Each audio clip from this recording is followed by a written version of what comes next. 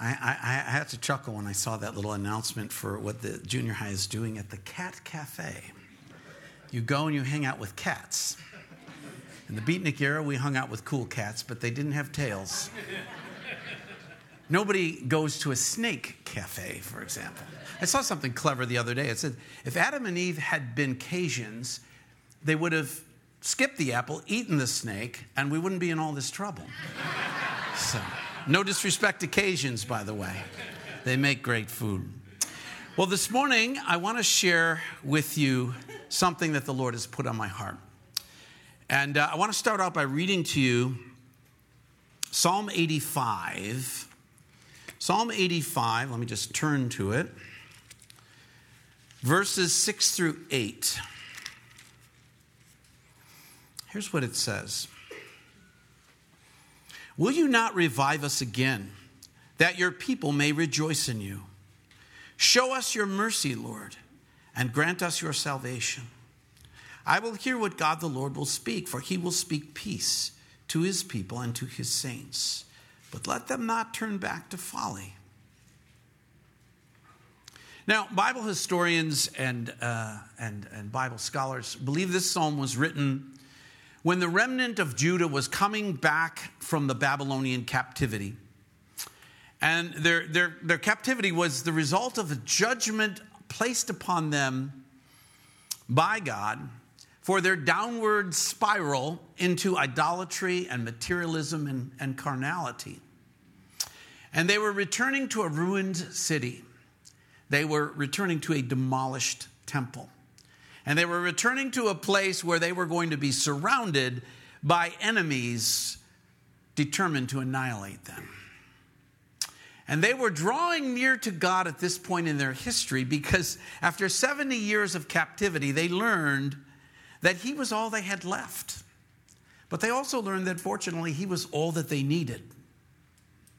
Well, the Lord has burdened me with a similar sentiment about us, our people, our nation, and the greater church.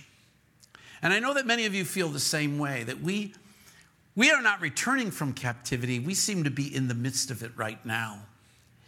And maybe because it's Mother's Day and godly moms desire that God's guiding hand would be on their children's lives. Or maybe it's because we're showing the Jesus Revolution movie this coming Wednesday, which is all about an amazing revival that took place, that many of us in this room were literally part of.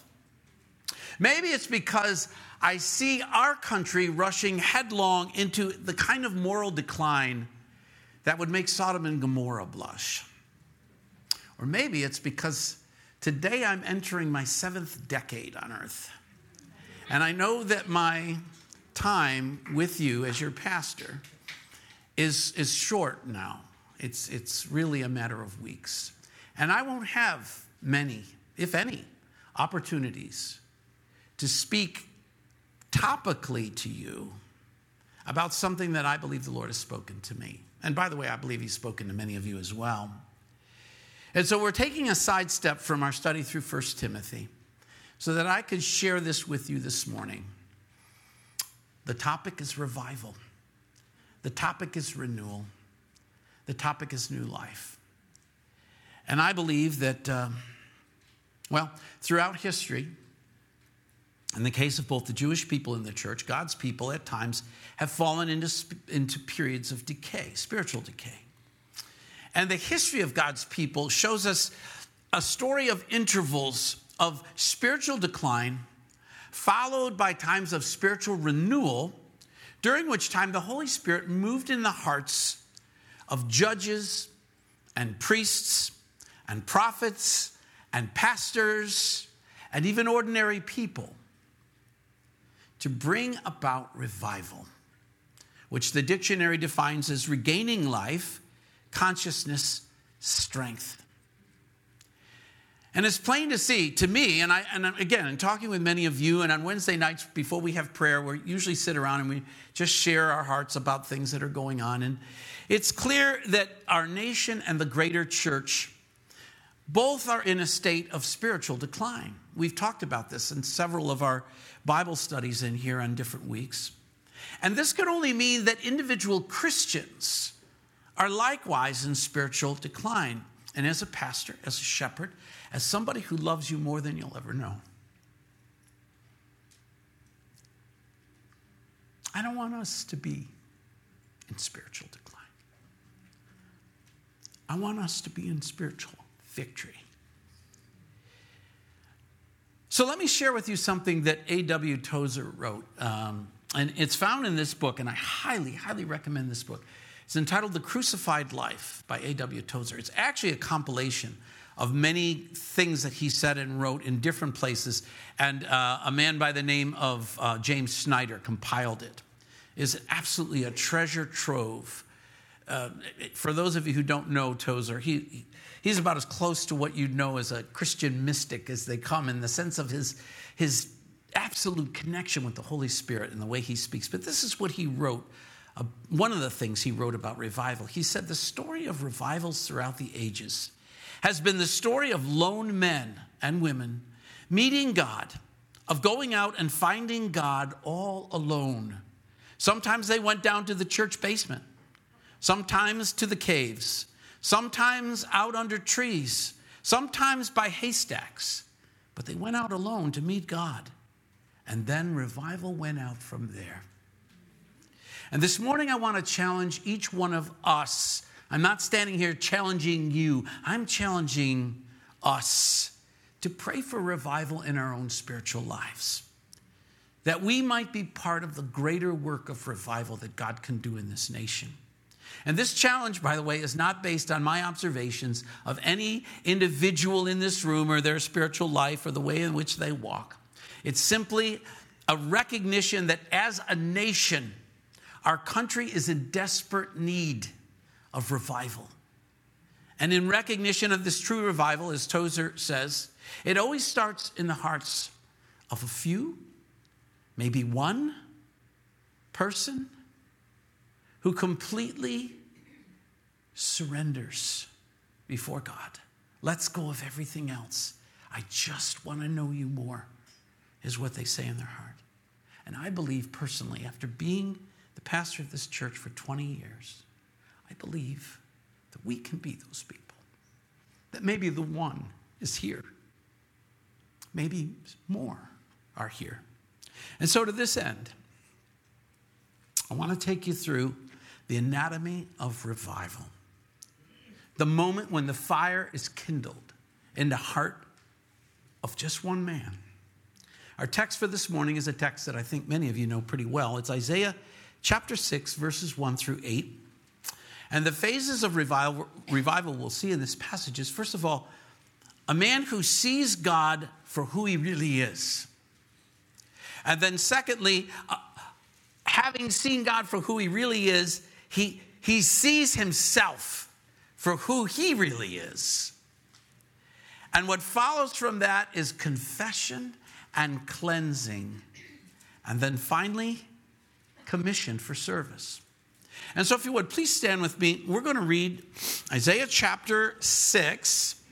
We're going to read the first 8 verses. And really, this is one of the most beautiful passages in Scripture. This is one of the most real things about God you can find in all of Scripture. This is what he says. He says, in the year that King Uzziah died, I saw the Lord sitting on a throne, high and lifted up, and the train of his robe filled the temple.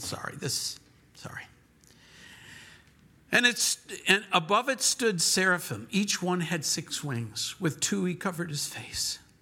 With 2 he covered his feet. With 2 he flew. And one cried to another and said, Holy, holy, holy is the Lord of hosts. The whole earth is full of his glory. And the posts of the door were shaken by the voice of him who cried out, and the house was filled with smoke. So I said, Woe is me, for I am undone, because I am a man of unclean lips, and I dwell in the midst of a people of unclean lips. For my eyes have seen the King, the Lord of hosts. Then one of the seraphim flew to me, having in his hand a live coal, which he had taken with tongs from the altar. And he touched my mouth with it, and said, Behold, This has touched your lips. Your iniquity is taken away, and your sin purged. Also I heard the voice of the Lord saying, whom shall I send, and who will go out for us? And then I said, here I am. Send me. Let's pray. Heavenly Father God, just reading the words that Isaiah wrote through the anointing of your Spirit in some tiny, tiny way brings us to that throne room of God, overcome by the holiness of your majesty. And in that moment, he could only see you until you gave him a glimpse of himself. And then he realized he has nothing. He is nothing. And his very presence defiles the presence of God. And in that heart of humility, you cleansed him. And then you commissioned him. And so the prayer of my heart this morning, Lord, is, here we are. Send us. Lord, as your servant this morning, who desperately wants to see this message rightly received. Let nothing I say, let nothing I insinuate get in the way of you speaking to the hearts of your people. I pray this in the precious name of Jesus. Amen. Amen. You may be seated. Well, spiritual decline is a certainty whenever anyone takes their eyes off of Jesus and puts them on someone else or something else. And yet God has a way of using hard times in our lives to refocus our attention so that he can bring about revival. And in verse 1 of our text, we are told that Isaiah's gaze is about to be refocused at a time that for him was very hard, borderline catastrophic. Because we read here that this amazing event that we see in this passage happened in the year that King Uzziah died. Now, the Bible and historians tell us some important things about King Uzziah. He began his reign as a 16-year-old, okay? We don't even let 16-year-olds drive by themselves, and he's now in charge of the kingdom of Judah. And he reigned for 52 years. And he was a good king. If you track through the history of the kings of Judah and Israel, you'll see that most of them were desperately wicked. But interspersed, at least in the kingdom of Judah, were good kings, and he was a good king. The Bible said this about him: he did what was right in the sight of the Lord. And he was an outstanding leader. He led his people through military victories. He led his people in impressive building projects. But like so many good men in the Bible, he had flaws. And his fatal flaw was that he was filled with pride at one point. And he went outside of his authority and entered the temple and burned incense on the altar of incense, which is something that God's law said was only the province of the priests. The duties of king and priest did not merge until Christ, except for one man earlier, Melchizedek, but we don't need to go there right now. And so because he had trampled the law and the order of God, God struck him with leprosy. And he suffered with leprosy until the day he died. Now, history also tells us that Isaiah was a friend and an admirer of the king. I'm sure that he felt like the kingdom was finally in good hands. They were prosperous. They were following God. They were winning victories. And then he sees the tragedy that visits the king. And he's heartbroken, and he's worried for his nation, and he's concerned for his friend. And he may have even been wondering, how could God, for one mistake, afflict his friend, the king, with such a terrible disease, a loathsome disease, that meant that he would spend most of the rest of his days virtually alone and suffering with the disease. And it's through this tragedy that Isaiah reaches the end of his personal strength, his foundation. He stood on the authority of the king. He felt secure in the rule of Uzziah. Now Uzziah's gone. Woe is us, he would probably be thinking. And in the midst of this despair, he was in a position to see God as God really is. And God opened his vision to see him. And so we see there in verse 1 that Isaiah is shown the true nature of God. This is one of the great passages in Scripture that depicts God in all of his holy majesty. And in an instant, Isaiah's senses are saturated with the spectacular attributes of God.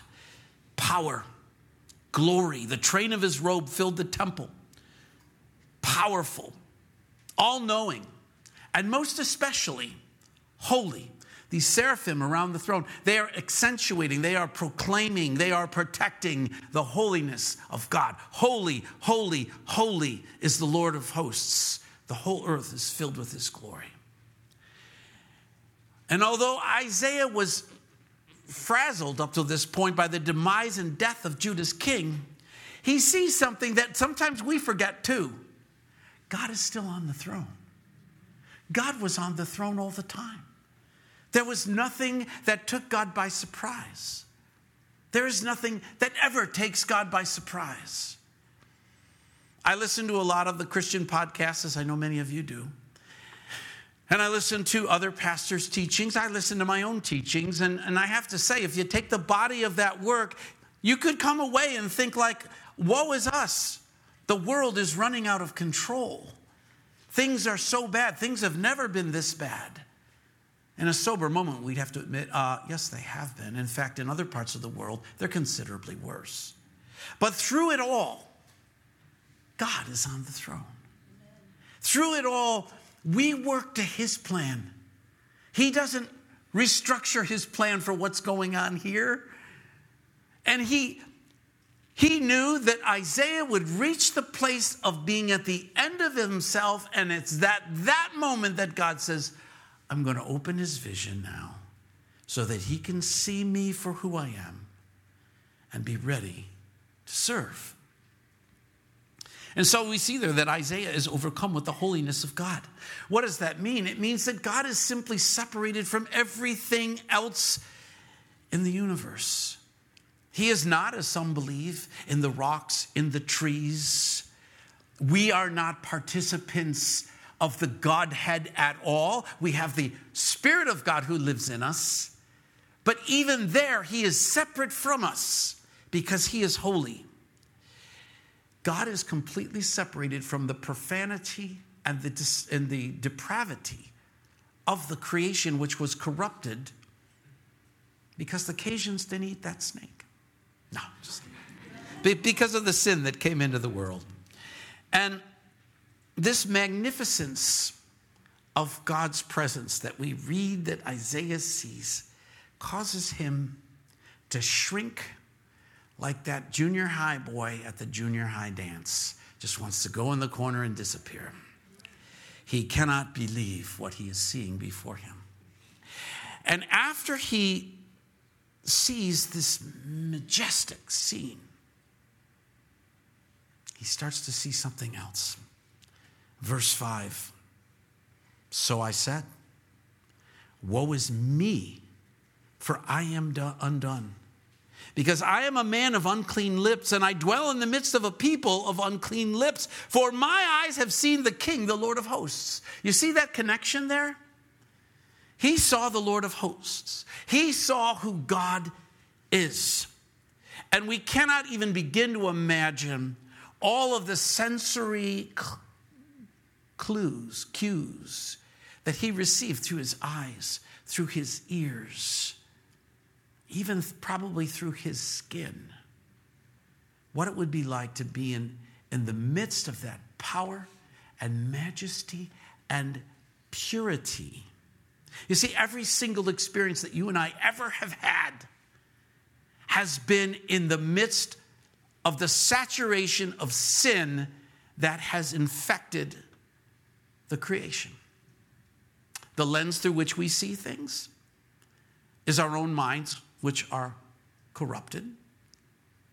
The things that we see going on in our view, corrupted by sin. The very things that we experience in our bodies, corrupted by sin. Let me tell you, after 7 decades, there's a lot of things that go wrong. It's a good thing the youth aren't in here. They might get discouraged. But this is all because of what is our reality. But all of a sudden, he's transported into God's reality. And they often say that comparisons are odious, but they're also inevitable. And so he sees the majesty of the heavenly realm. He sees God high and lifted up. And his next thought is, woe is me, for I am undone. I have, in a legal setting, in order to go before a court to litigate a matter, you have to have what is known as standing. Standing means that you have a legitimate reason. You have a cause that the law recognizes. And so in a real sense, Isaiah has no standing to be there. This is a place of purity. This is a place of the presence of the holy God. And here I am in my filthy, stinking rags. I am undone.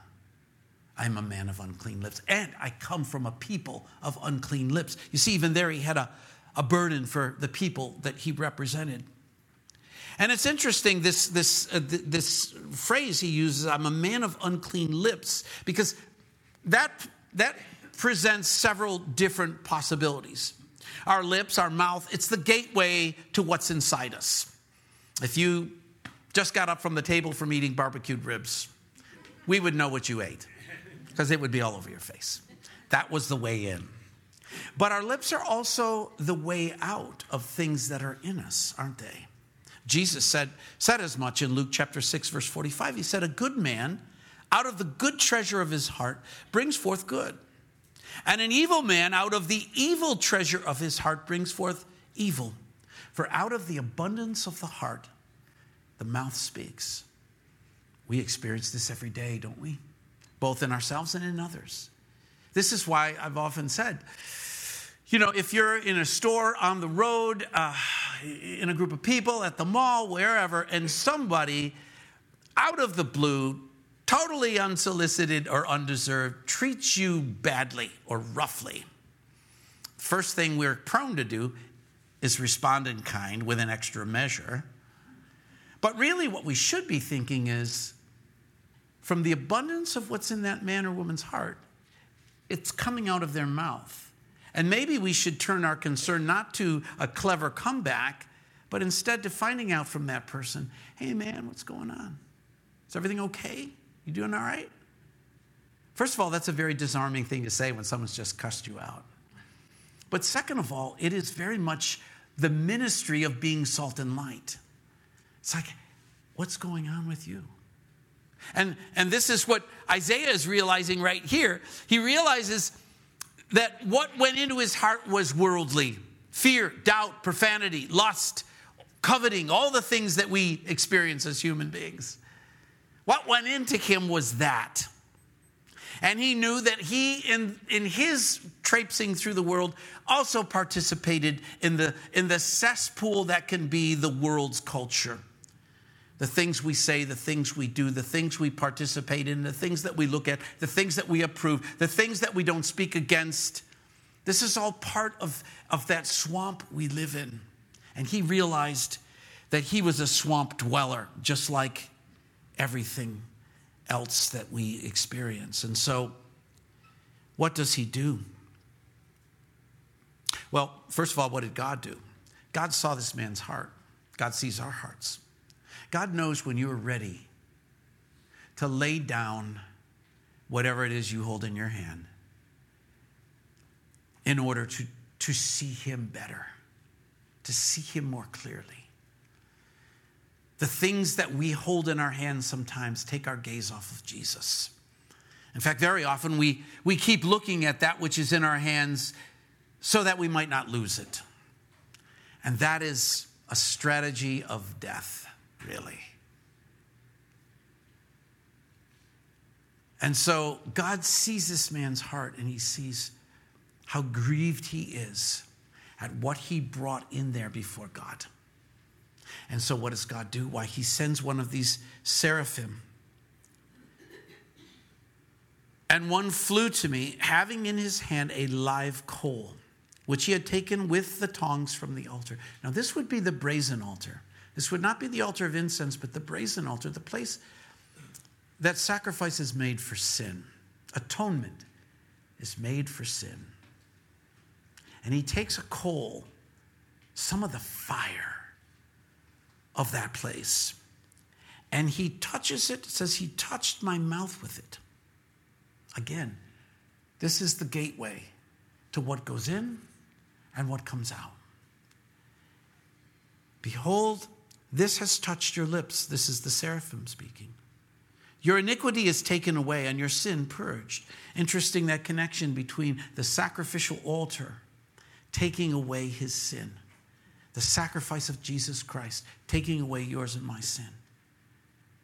The realization that if we would just simply let go of the things that we hold so tightly in our hands, we could be fully appreciative of and benefited by the atonement.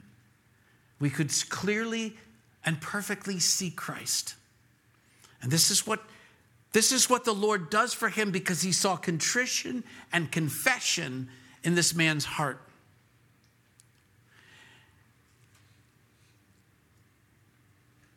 And then in this moment, he's emptied. And just to give you another quote from Tozer from this book, The Crucified Life. Tozer wrote, if there is anything you own that God cannot have, you will never have revival. Sometimes the word revival is completely miscast, misused. You can drive by a church and see a sign out front.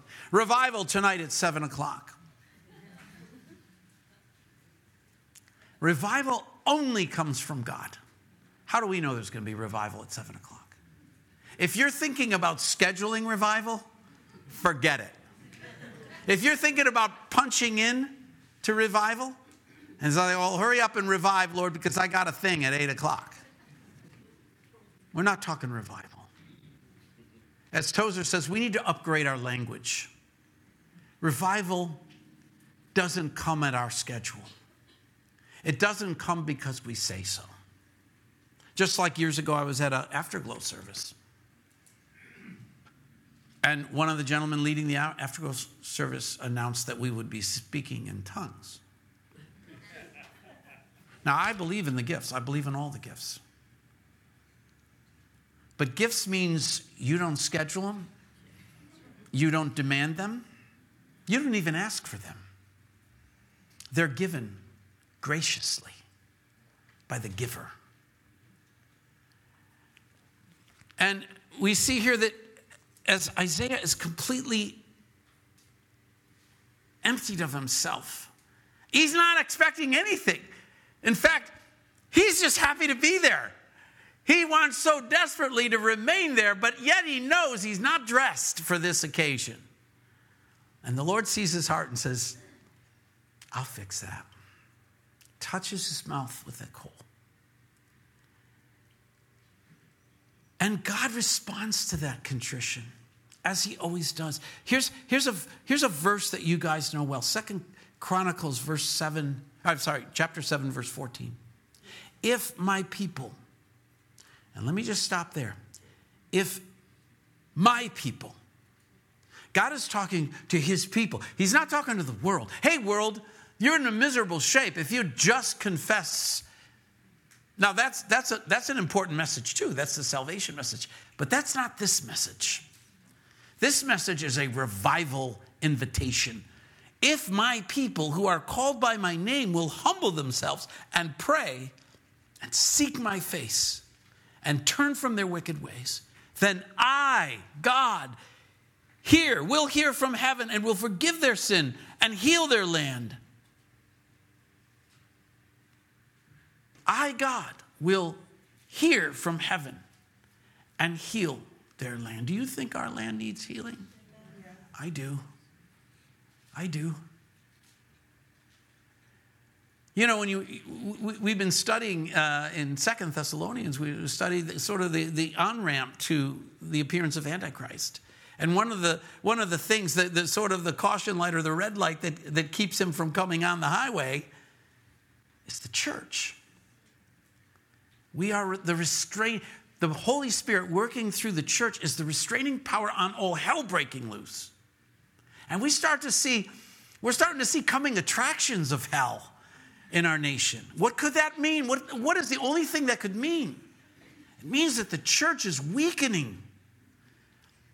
It means that the very things that afflict the world at large and our culture have come through the front door of the church. It used to be that it would sneak under the foundation. It would come through the cracks. It would come in little bits and drabs, and pastors and elders who are doing their job would find it and snuff it out. It's not happening that way anymore. It's coming through the front door, which then turns the clergy into the cheerleaders of the demise. And this doesn't have to be. Now, believe me when I tell you, I see the convergence of signs, right? I think the greatest sign that the end is near is not any one sign, not even just the formation and the occupation of Israel by the Jews, although that's huge. I've taught a message on that, the super sign.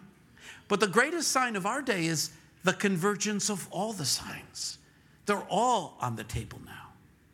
And the thing that concerns me is that I think in some people in the church, it breeds a sense of, okay, we can take our hand off the throttle and just wait. We're going to be out of here soon, so let's just hunker down and wait for the rapture. I hope the rapture happens before we finish this message. I bet you do too. But in the meantime, we need to be working for the Lord in case he tarries. And you'd say, well, but that sounds counterproductive. No, it's not. We're called to a great commission. God knows those who are being saved. He also knows those he is using to bring the word of reconciliation. And they're sitting in this room. And so, revival is about to spill forth from our friend Isaiah. Because he hears the voice after this cleansing, after this touching of his lips by this coal. The very next thing he hears is the Godhead. Whom shall I send, and who will go for us? That's the triune God speaking from the throne of God. And guess who speaks next? Isaiah. Now all of a sudden he's on the team.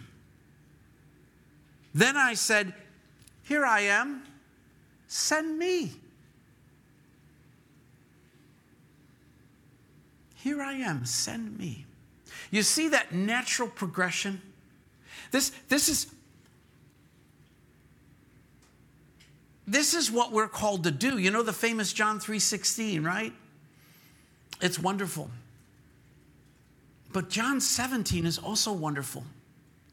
Because Jesus tells us that God sent his Son into the world so that the world through him might be saved.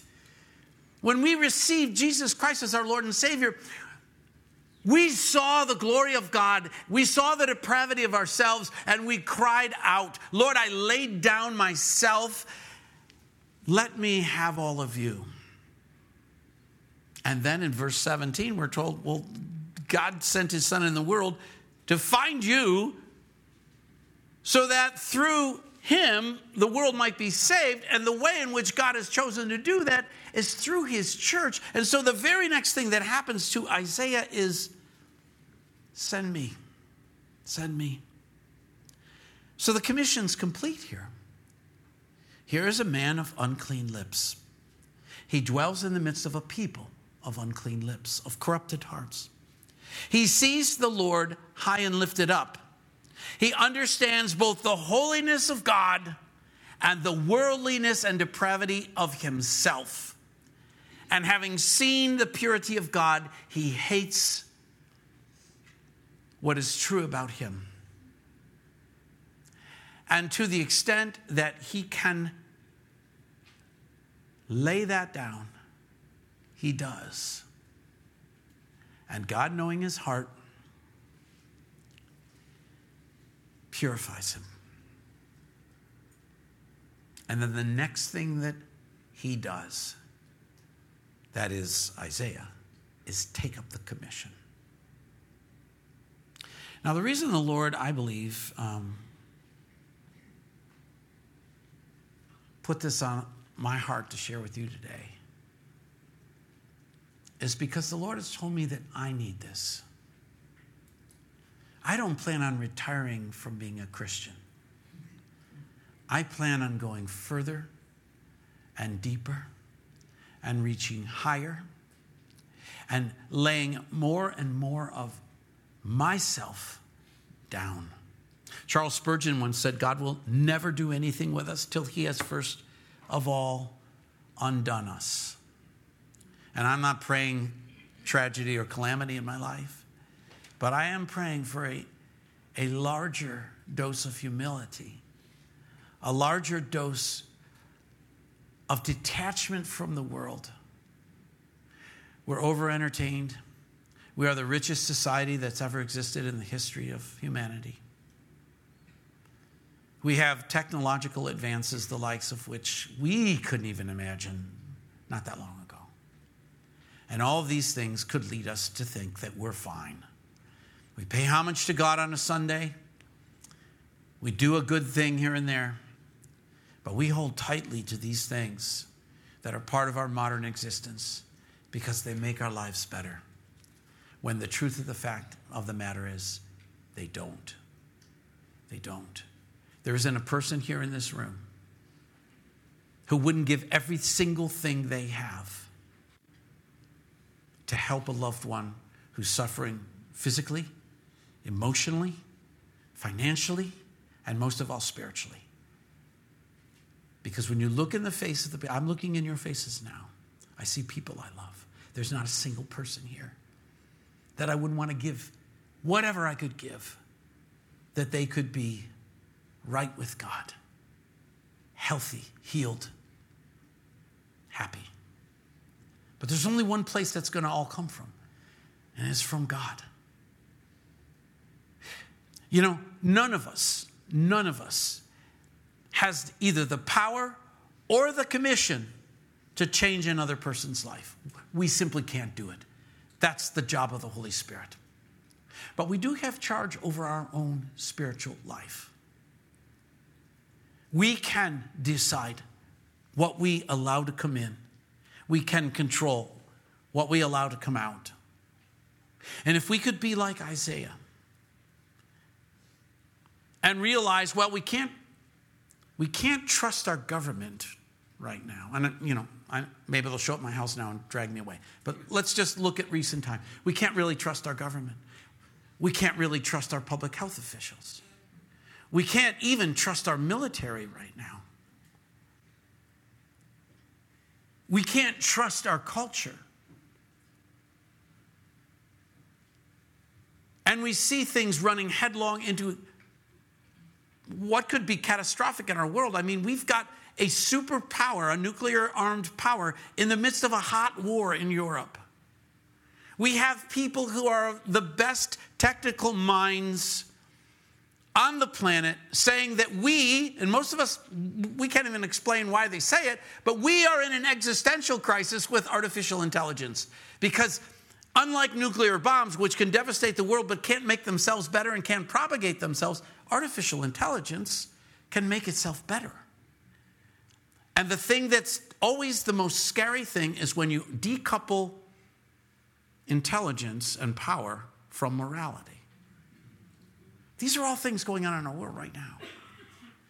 So we could say in a real sense that if we're not undone, we're close to done. And in that moment, we might just want to, and I'm not saying necessarily we have to do this as a group, although that would be kind of nice, and I'll be back in a week and so, and maybe we will. But do what Tozer said. Get off alone with God. Doesn't have to be any big ceremonial thing. You don't have to go to some special mountain. You can just do it at home, in your own room. Maybe you go out to the park. Maybe you go wherever you enjoy being and just get alone with God. Let him show you, because sometimes we don't see it. Let him show you what's in your hands. Let him show you what's in your hands. And as we sung here as our last song today, can you surrender that? Here I am, on my knees again. We're begging for God. We're begging to see him for who he is. Then we might know who we are. Then we might say, woe is me. I'm a man of unclean lips. Then he might touch you again. If you're a saved Christian, you're saved. But you might be obscured. And he might just remove the hindrances. You might just have an experience of the glory of God unlike anything you've ever had. And that might just cause you to say, send me. Who knows? Let's go to him in prayer. Heavenly Father God, we know that revival only comes with you. Life only comes from you. Creation came from you. It was corrupted by us. But your heart's desire is perfect fellowship with us. And that's why you sent your son Jesus to us. And we are so thankful that you did. And we are so thankful that he lives in us. And I stand here this morning amidst those that I love so dearly, and I pray, Lord, over them and for them. Lord, that you would show them your glory. Show me along with them. Show us your glory, God. Move in our hearts to set down whatever it is, Lord, whether it be a relationship, a thing, an aspiration, whatever, God. Let us not bind ourselves in the things of the world. We desire to be touched by you, cleansed by you, commissioned by you for new life, for revival, Lord. Lord, won't you revive us again? We pray this in the precious name of Jesus. Amen. Amen. Enjoy the day. Before you go anywhere, I'm talking over here. Nice try. Can I just tell you that when I went into my office after the sound check for the worship team, you know what was on my desk? What? A letter from the Orange County Department of the Aging. I kid you not. They wanted me to fill out a survey for something or other. It's like, man. Well, today's actually Pastor David's birthday, so with that, will you join me in singing happy birthday? Happy birthday to you. Oh, that's beautiful. Happy birthday to you. Happy birthday, Pastor David. Happy birthday to you. Thank you. Thank you. Thank you so much. Thank you so much.